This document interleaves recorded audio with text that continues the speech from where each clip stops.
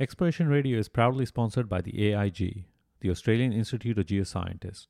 The 2020 AIG Mentor Program is now open for registrations. Whether you are a mentee looking for some career guidance or networking opportunities, or an experienced geoscientist looking to give back to your community, now is the time to sign up. It is free for students and mentors, with a small fee for graduates and members. You need to be an AIG member, but the application process is easy and pretty straightforward. And also remember, becoming a member of the AIG means you're also supporting things like this podcast.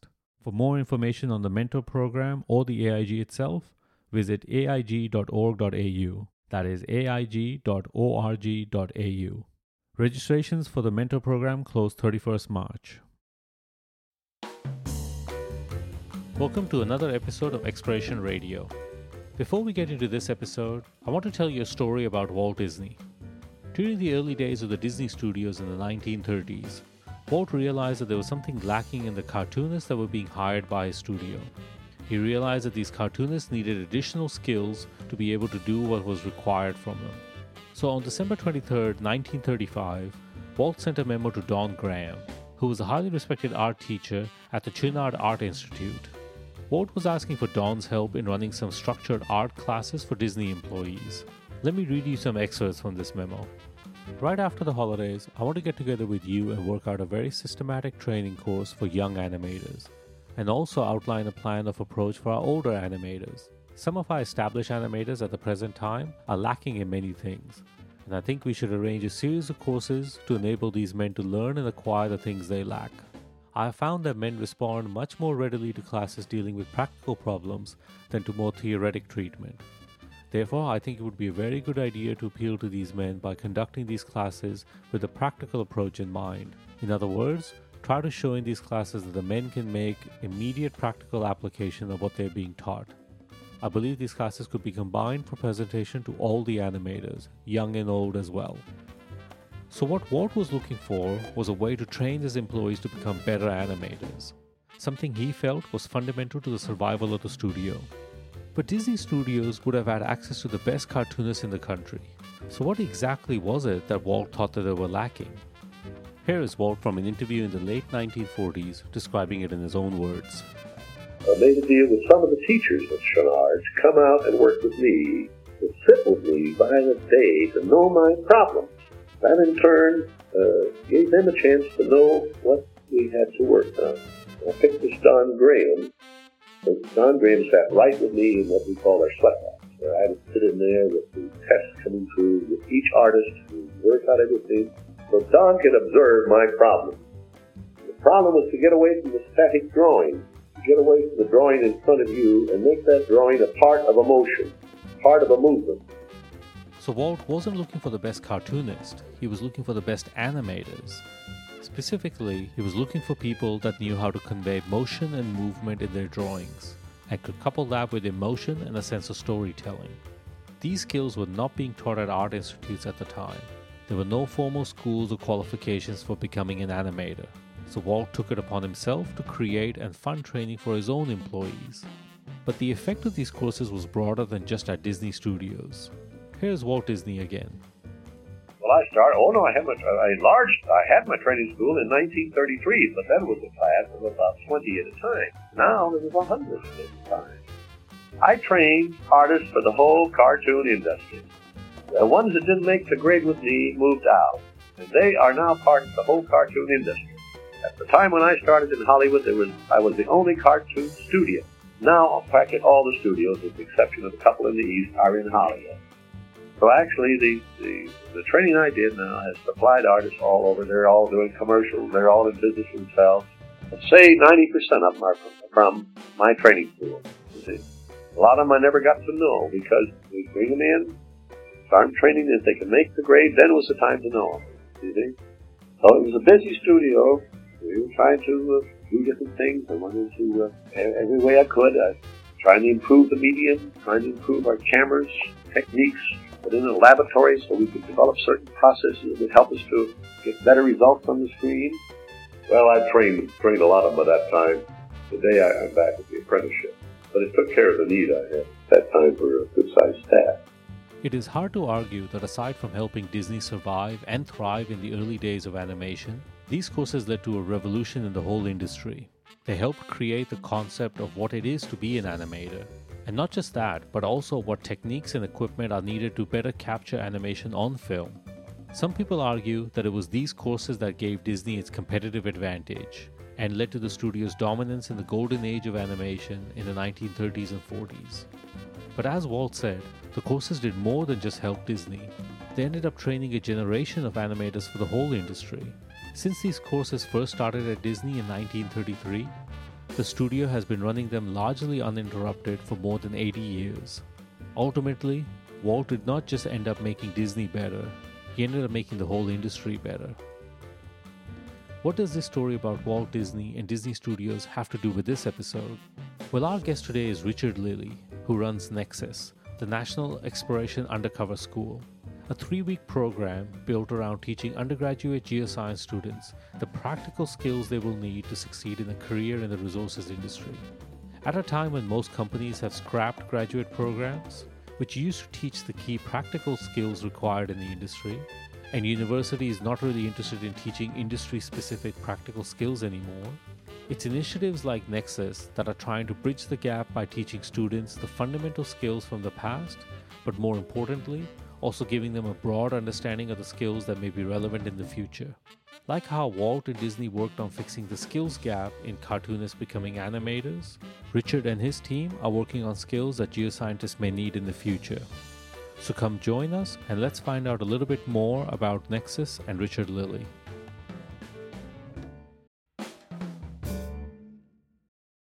Richard, welcome to Exploration Radio. Oh, thanks for having me. So today we want to talk to you about a school that you run called Nexus. But before we get into that, can you give us a little bit of background to yourself? How did you get to where you are right now? Oh, look, I did my original geology degree at Cardiff University in the UK. Always very keen on exploration and that side of geology. When I graduated in 2000, there were no jobs. Done some vacation work with Rio Tinto, but there was nothing happening. So among other things, I went back to uni and did a PhD in ophiolite geochemistry in Oman and the United Arab Emirates, which was great field work, loved it. And then finished that and did a fairly typical PhD thing of hanging around at the university for a few months afterwards, trying to find the right career. And a role came up with Mount Isa Mines, and I jumped at it. I was really excited. That was, it was my dream to, drive around the outback looking for copper and gold, and it was fantastic. So myself and my wife and our son, who was only 18 months at the time, moved out to Mount Isa in 2007. Yeah, wow. And we had 8 fantastic years up there. I loved working up there. It was a fantastic community. And of course, the geology up there is just mind-blowing. Every day was, pick up a rock going, I didn't know you could do that. And it took me a few years after the PhD to get over the PhD, realised that there's so much more to learn.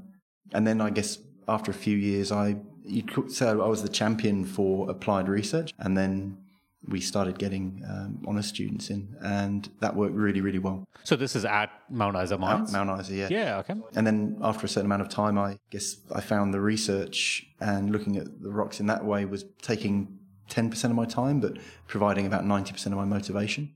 So I wrote a proposal to my manager to basically have me as an embedded researcher down in Adelaide. Okay. And I was very pleased when it was accepted. So in 2015, we moved down to Adelaide.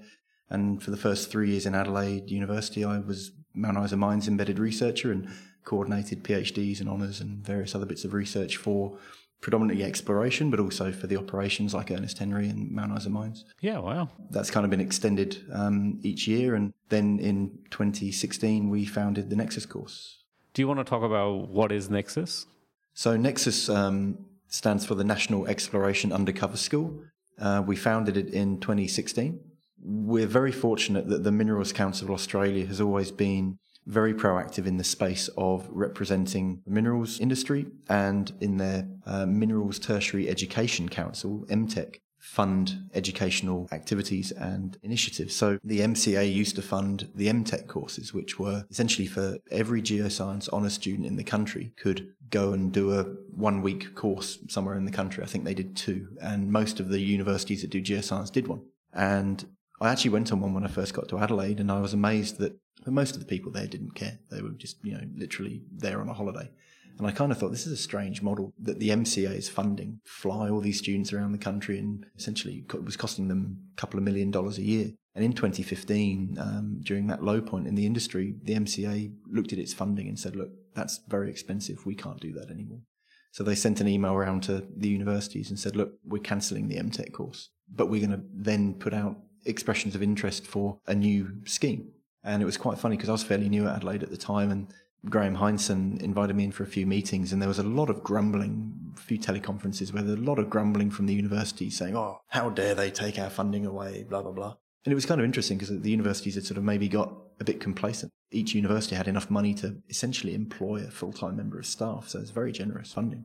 And Graham Heinsohn, instead of being negative, he said, well, thank you, Minerals Council. You've funded us for 12 or 13 years, and we will go and put our thinking caps on and come up with something. And Graham came up with the idea for Nexus being like a 3-week summer school. Okay. In North America, I think they have, I'm not sure of the name, but they have a geophysical summer school where keen geophysicists go off to literally a summer camp in the woods in log cabins and do geophysics. And Graham thought, wouldn't it be interesting if we built a similar model for undercover exploration and take 30 students from around the country and have them for 3 weeks? And between him and I, we fleshed out a sort of 3-week program.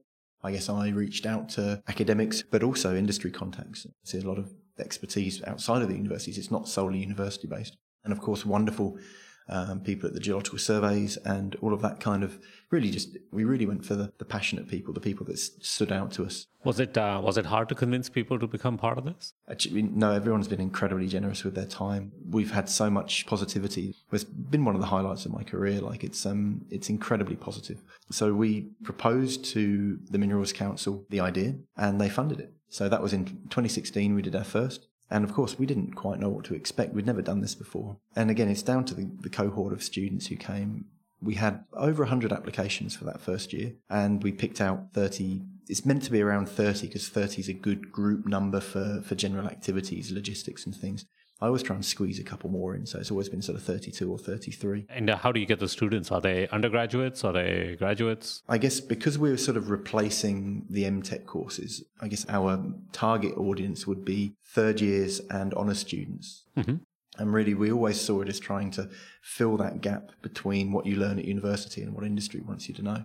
Every day in Nexus, we do something different. So maybe the first day we might look at deep geophysics, MT. Mm-hmm. And so we'll get the MT experts from the Geological Survey of South Australia come in and give a fantastic overview of MT. Most of the students have never heard of MT. Mm-hmm. Second day, we might do a one-day regolith workshop. It's actually one of the highlights of the course. Students haven't even heard the term regolith. No one teaches regolith at university. But obviously, each one of these things could be a 1 week or a 3-day, 5-day workshop.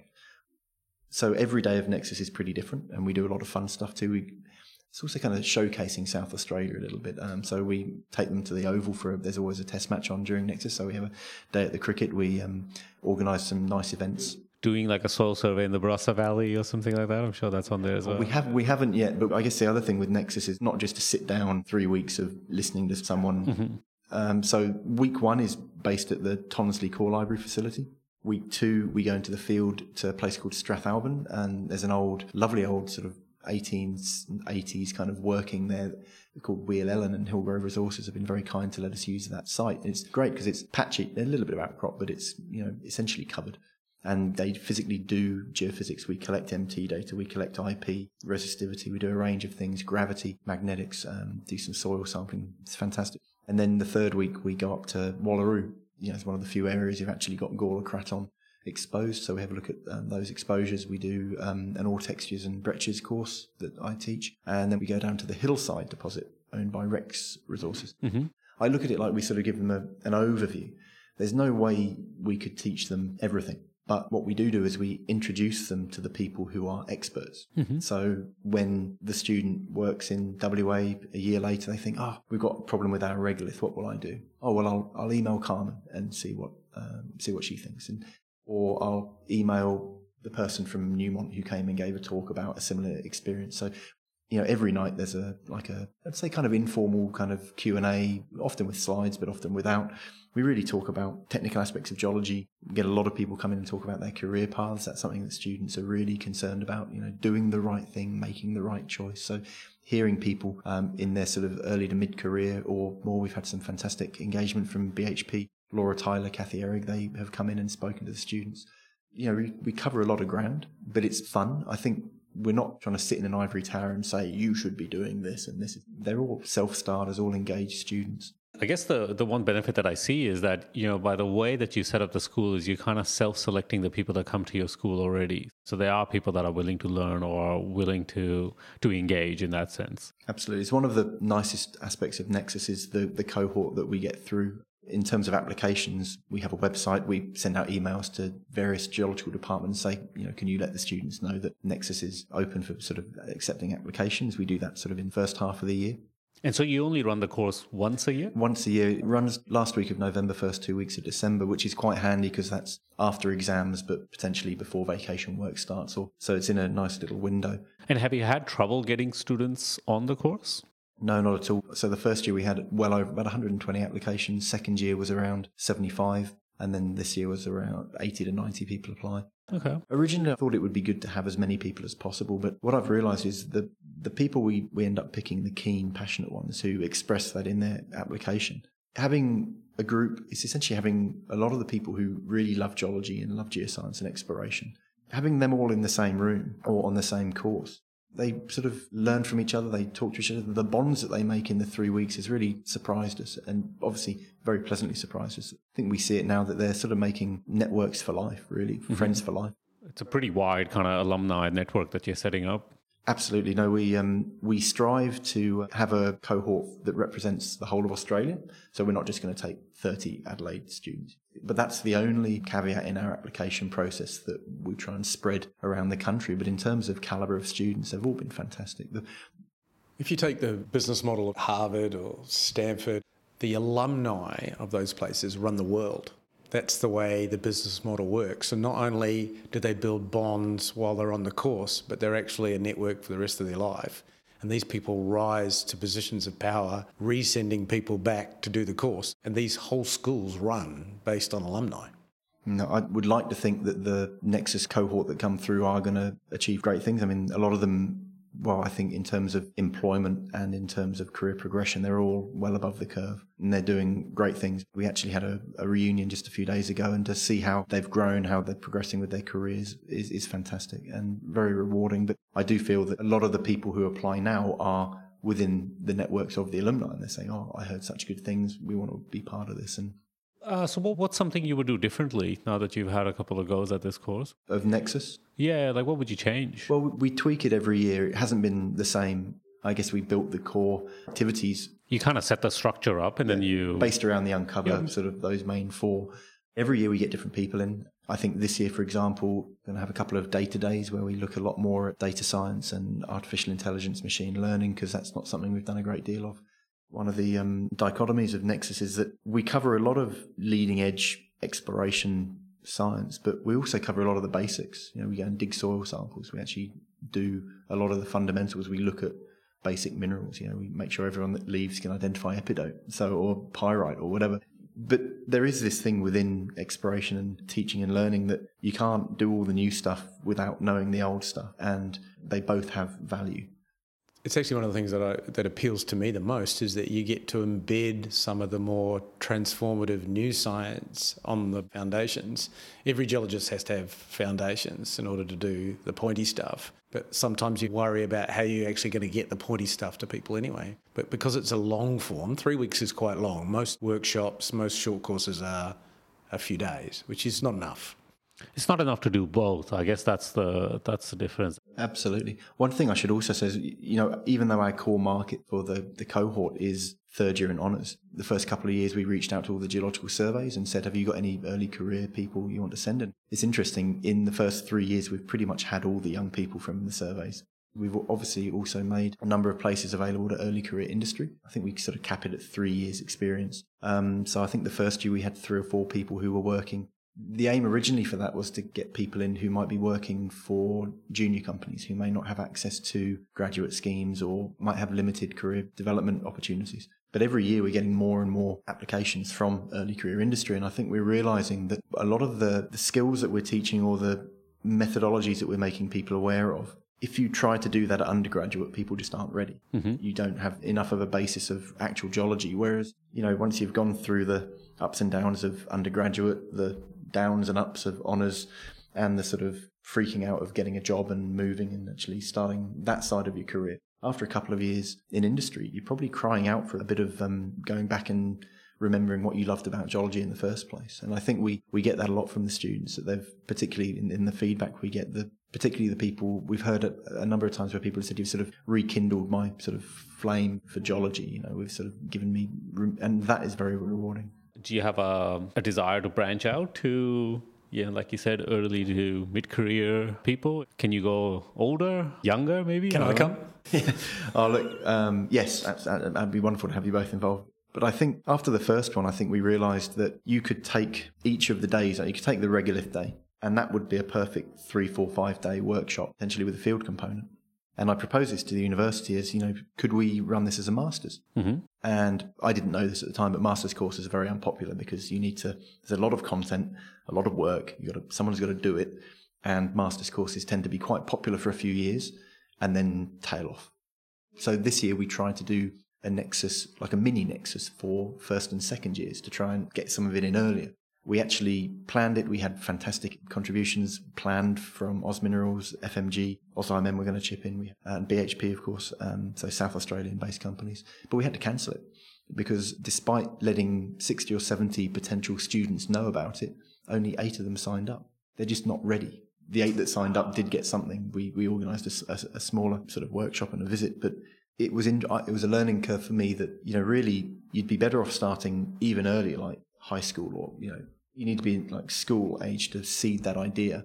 University's too busy a time anyway. And then again, lifelong learning and micro-credentialing is really where the conversation is these days. And I think one of my plans for next year is to make, we're going to call it Nexus Professional Development, so Nexus PD. We're going to take some of the excellent courses that we run during Nexus and we're going to make them into workshops. And those will be made available for industry participants, PhD students, undergraduates. Okay. And hopefully, in a business model sense, if we can partner up with some companies and actually charge money for the course, then that can start to reimburse the maybe consultants who come in to give the course, but also start to build a little bit of a business where Nexus could actually grow. Because again, we're limited each year.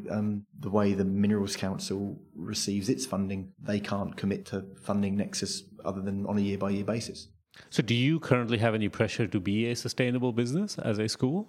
I've had that conversation with Graham Heinsohn, but we haven't had it with the university in that sense. But okay. Again, we're something of a novelty. We're sort of, industry knows about it, but I'd say most within academia don't know about it too much. So I think what you're kind of describing is the scalability problem. You're going to be wildly successful, which is a good thing for you, but it also creates this problem that if you're going to have 300 people trying to break your door down to get on this course, then that's a challenge for you in your current setup. Oh, look, the easiest and probably most profitable thing to do would be to split Nexus off and start it as a company and actually just run it as, like Snowden's do, running courses. But I think having the university tie-in is valued, and I think that is useful. Because at the moment, students don't get a certificate or anything from it. We're not sort of accredited in that sense. It's although we are engaging with the AIG and OzIMM to have it as professional development hours. But yeah, it falls in a bit of a grey area with university sort of accreditation in terms of getting it as a degree or a named qualification. But certainly everyone who's done it puts it on their CV, and I think it stands out. So that's probably a conversation we need to have with the university and say, look, where does this fit on your scale, and is there a drive to actually increase it? And actually something that Graham Heinsohn has been leading at Adelaide is incorporating some aspects of Nexus into a proposed honours stream where people can take some of the best bits of Nexus and do that as part of an honours course and then do a small research project at the end. And that kind of trying to fill the gap. But it's amazing how much pushback that idea is getting, because a lot of the academics are worried that we're going to dilute the PhD stream and, it'd be a lesser valued honours because, again, it's industry engagement or industry related work is not as valued. I don't know what the actual solution is here. Sounds really strange. The way you're describing a course would be a perfect applied science course, you would think, if that's what people wanted to go. Or you at least give people the choice. You can go a fundamental science degree if you want, or you could go down the path of collecting more applied courses. I think that would make sense, but it seems really strange. It is. I don't quite understand it, because everyone knows there's a need for it. There's a growing skills gap. We need to address it. And, universities are famously slow and, very unmaneuverable. But I think the conversation of micro-credentialing and the conversation of lifelong learning, I think is very important. And the other thing is it doesn't have to be University of Adelaide or Nexus. There's nothing stopping any university geoscience department in the country offering professional development courses. They're needed. I do notice that the ones that are offered currently are kind of the same ones that have been offered for quite a long time. And perhaps there is a need for maybe some innovation in what they offer. But again, there's a lot of talk about what we need to do as an industry or what we need to do to explore effectively undercover, but we just need to bloody do it. I mean, I think this is something that Steve and I have talked about, that I think if you look at certain disciplines, like, say, medicine, there is a lot of value in the accreditation that you get through a legitimate provider, let's say. You go to a university, you go to a med school, you get your residency, and you get your certification at the end, whatever you specialize in, and then that carries a lot of weight because it's taken a lot of time. But there's also the alternate model, which is more kind of the IT space, or data science, I think, is a classic one. Most people that know data science have been self-taught on YouTube or MOOC courses. They're not accredited courses. But a lot of that space sits around that you just have to show your skills, and that's your accreditation. You can have a GitHub or show your code or whatever you've written, and you're okay. I think universities haven't quite made that link, that there are certain disciplines where the accreditation is no longer the be-all and end-all. There are certain things like medicine, well, fair enough, that will always be the case, because I don't know if you want someone doing surgery on you that has learned it on YouTube, but that accreditation is important. But there are a lot of disciplines that are now falling in the space where you just have to show that you have applied knowledge or some skills, and then employers are willing to take a bet on it. I agree. I think it also comes down to the individual that wants to learn and wants to improve and continually develop, and making sure there's that kind of opportunity. So back in 2011, Xstrata Copper sent me to do Roger Taylor's Ore Textures course. Completely changed how I look at complex breccias and hydrothermal alteration. Essentially changed my life. Certainly changed how I looked at rocks. Which changed your life? Which changed my life. No. But, Roger's not getting any younger. A lot of the very experienced people who I guess tend to end up being consulting, they're leaving the industry because of age. And I don't really see who's taking their place. There's going to be a gap when a lot of these, sort of older consultants, stop consulting. And this is at a time where things are getting more complex, just in general, in any career. So the concept of lifelong learning is now across every business, across every industry. So how do we reconcile that we seem to be trending in the opposite direction? I'm not too sure. I think certainly you see with recruitment with some of the larger companies often looking at non-traditional disciplines and looking at mixing it up. There's some great examples of where people have been hired who did maths and geology and have ended up going on to do fantastic data science work. I'm not sure. I think every company is going to have its own approach to this. So I'm not really sure if the university space is really what is going to influence. The universities, I think, need to concentrate on being good at what they do, which is teaching fundamental science and producing good, solid geoscientists. And I think there are some disciplines where I think maybe the rate of how you do things, if it increases beyond a point, I think it's going to be really difficult for universities to keep pace with it unless they change that model. My brother works as a software engineer. His value to his company is about picking up applicable skills when required.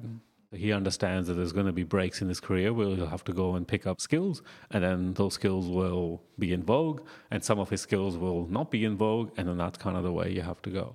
So are we sitting back and waiting for these courses to magically appear when they may not be needed?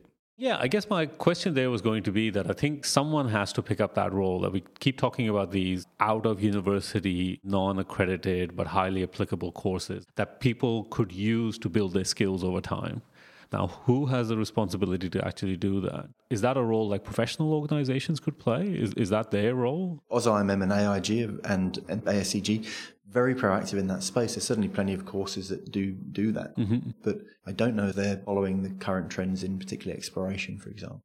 And those professional organizations essentially rely on people volunteering their time to organise them. So the physical that's a major limitation in that whole thing. So I think it's pretty traditional that industry looks to academia to do this, and academia looks to industry to do this. So I guess one of the things I've thought a lot about when at university was the relationship between industry and academia, and I sort of liken it to siblings. They love each other really, and they know they have to talk to each other, but quite often they don't want to speak to each other. Yep. And so you need someone, I guess, like an embedded researcher or someone like myself who actually goes and carries the messages between the two and actually tries to get them speaking again. But I don't know how we fix it. Some days you think it's just how it is.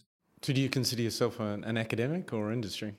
I would put myself more industry, but I'm just working at a university at the moment. And the academics wouldn't have me. I don't have enough papers. The only KPI that matters to academics is papers. And so anyone in industry is going to struggle to actually really be accepted into that elite fold, So do you think that in academia, research done within industry is not looked at as the same value as that done in academia? Oh, absolutely, yeah. It's almost like I wouldn't say an unwritten rule, and I'm not trying to say it's good or bad, but it unless it's getting papers in Nature, it's not going to have the same respect among some researchers, which I'd probably put down to the more professorial, hardcore kind of scientists. Mm-hmm. And don't get me wrong, academics work really bloody hard. Yep. It's not so much a career as a lifestyle choice. Mm-hmm. They work incredibly long hours and have a lot of different pressures on them that are quite different to perhaps working when you can clock in and clock out at an operation. You never really switch off. So do you think there's a difference in the fact that there's a time difference as well? Like in academia, you're obviously doing research to, I don't know what the right way to say it would be, that you're doing research to build knowledge, whereas in industry, you're often doing research to get to a tangible outcome. That's, I guess, the difference between science and applied science. Yeah. Don't you think that part of that conflict of why academia doesn't find that research valuable is because it's more outcome driven, whereas in academia, it's more knowledge driven? There's certainly that. Professor was telling me the other day that my projects are very linear in that they have a problem and use methodologies to address that problem, and then there is a result. And I have no problem with that, but he was using it in a fairly derogatory sense, that we weren't really challenging the bounds of science. But then, that's the role I'm doing at the moment. The projects that I'm working on have all been established talking with the operations and the team members there, and we've come up with projects that we think are good, and that's the purpose. So do you think that industry understands that research is not fee for service? Everything seems to be boiling down to relationships here. Don't we have to build a win-win scenario? We can't just expect it to be like a consultancy, for example. I think that's been one of my minor frustrations as I went down to Adelaide thinking that seeing the win-win, that's front and centre saying, this has got to work. This is obvious, isn't it? This is the way we should work it. Cam McCraig would talk about boundary spanners all the time. I never quite liked the term because when I was a kid, if you called someone a spanner, that wasn't a good thing. Anyway, these boundary spanning people, I remember I must have been in a meeting, must be 5 or 6 years ago talking about that, but there's not many. As far as I'm aware, I'm the only person from industry in Australia who's gone back to university in the last few years. I know Steve, you did, Anthony Harris, Bill Perkins back in the day at Mount Isa.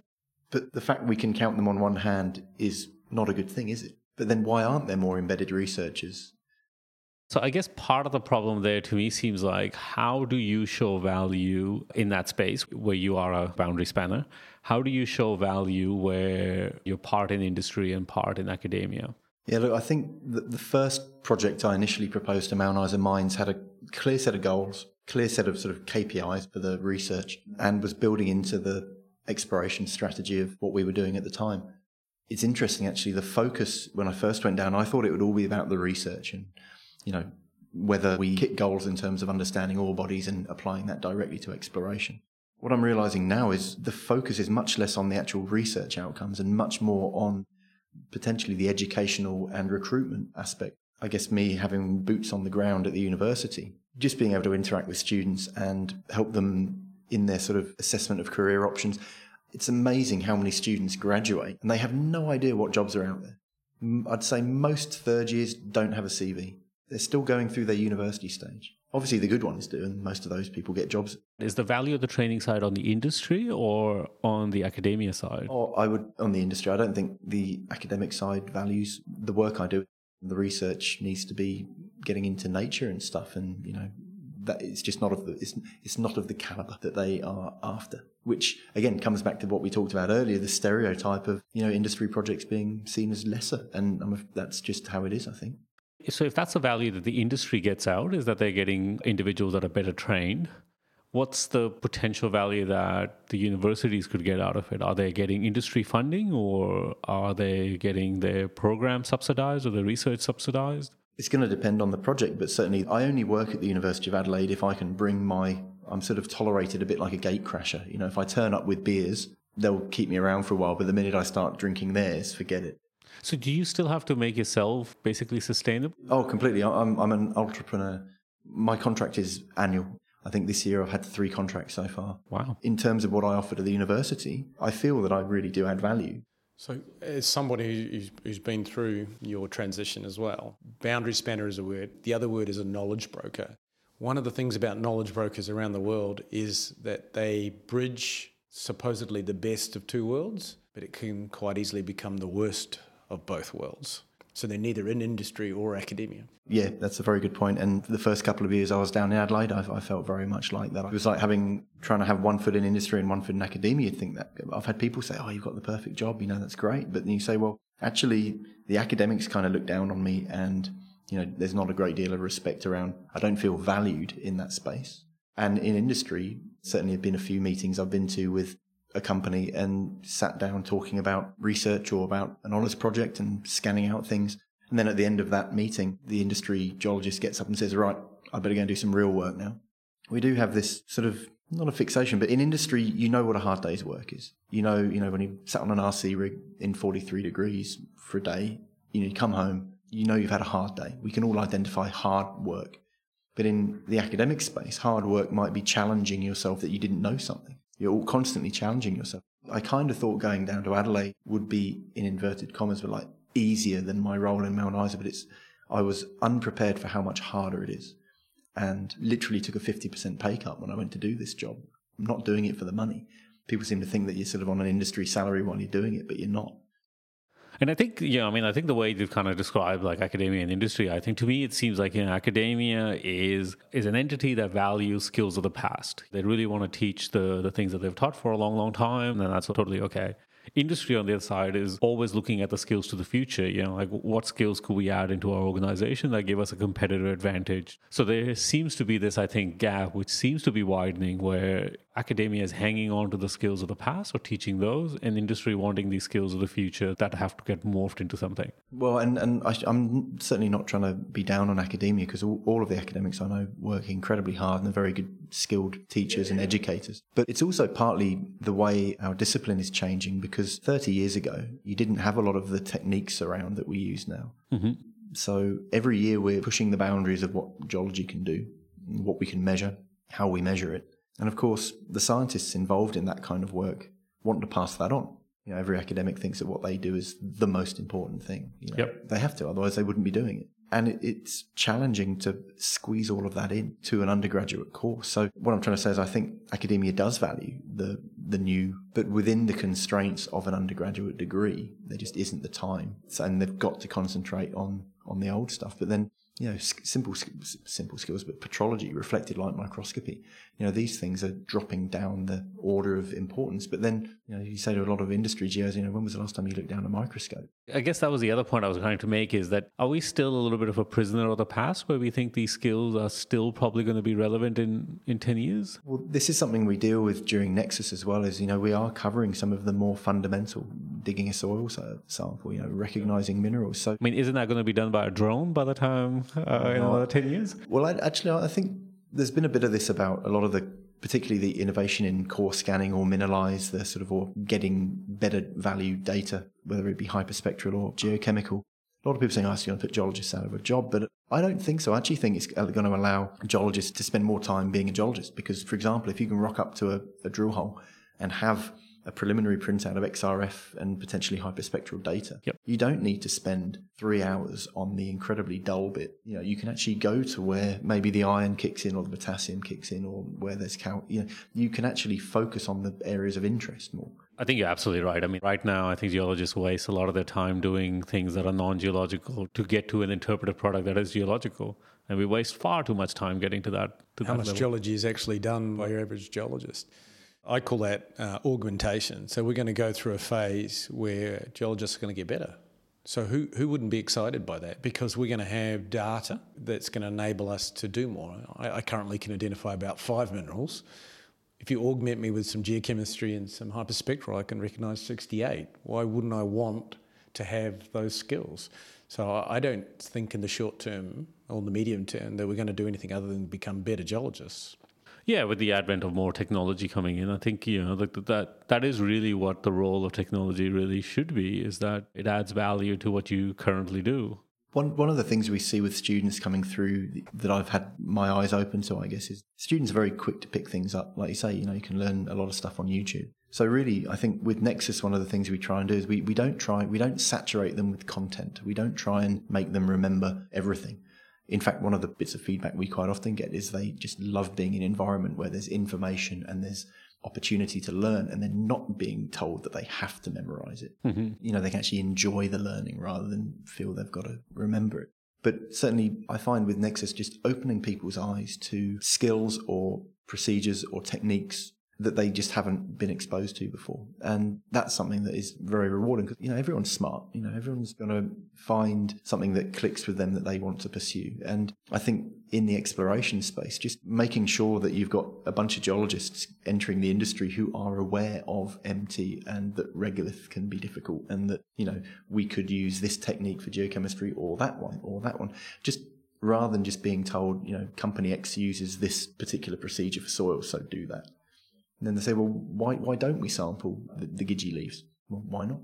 Can we trial it? Quite often we get early career industry people at Nexus saying, oh, well, we do it this way because that's the way the company did it, because that's the way the procedure was written in 1986. And encouraging the students to actually challenge and say, well, why do we do it this way? Why is our policy to always use that digest? Why aren't we trying other things? Why don't we do a trial of this? From people I've caught up with, you see that they are actually starting to change incrementally through their inquisitiveness and their desire to test. And I think that's got to be positive. Personally, to me, I think the role of Nexus or any of these kind of, whatever we want to call them, micro-accreditation courses, all of these courses that are going to come in is really, I think, to build the breadth of knowledge that we need to build in people coming into the industry. Like you're saying, you give them all these skill sets, at least it makes them somewhat informed to go in and ask questions in different ways. So I think that breadth of knowledge is something that we probably have lost, something that maybe companies with great graduate programs used to do. That's, I think, effectively what the role of those graduate programs was. And I think we've lost that level in industry. And I think that's where courses like yourself, I think, are filling that niche really, really well. I think we're getting towards the end of our interview. Before we let our guests leave, we always ask them 2 questions. So the first one is, what is an idea in our industry that needs to die? It could be an idea, a concept, could be anything that you think we need to get rid of. Personally, I think that we need to keep a much more open mind on a lot of the traditional ore deposit models. Syngenetic versus epigenetic debate has been going on since Agricola, but it's something we pigeonhole ore bodies. And, we say it is a skarn or it is an IOCG. And I don't see where that adds value.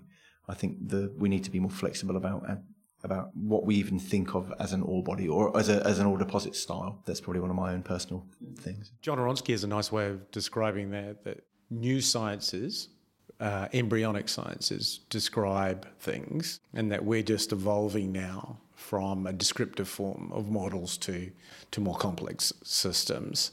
And that just reflects the fact that our science is only a few hundred years old. All right, so the last question. What is an idea that you think we should maintain in our industry? Again, can be an idea, a concept, something that you think is fundamentally part of our DNA and we should keep. I think what I'm enjoying seeing some of the more progressive companies do is empowering people and making the mining industry more about people. These days, I see it with companies like Oz, IGO, BHP, Rio. They really seem to be emphasising that it's all about the people and the person, and I think that's a good message because really it's what we do with our lives and how we live them. But rather than it just becoming the minerals industry as a big corporate entity. I like the fact that they're making it more personal, making it about people. I think that's a pretty good spot to end on. I think that's the ending. Thanks a lot for joining us, Richard. Oh, thanks very much for having me. It's been great. Exploration Radio is brought to you by Steve and Ahmad. This episode was produced and edited by Ahmad. We would like to thank the Walt Disney Museum for supplying audio and written materials used in this episode. If you want to find out more about this podcast, check us out on explorationradio.com or follow us on LinkedIn, Facebook, or Twitter. And we're even on Instagram. And if you like this podcast and want to help out, well, there's 2 things you can do for us. Give us a review on iTunes, Stitcher Radio, or wherever you get your podcasts from. And consider supporting us in producing more of this content. You can find the details on how to do that on our website at explorationradio.com/support. Until next time, let's keep exploring.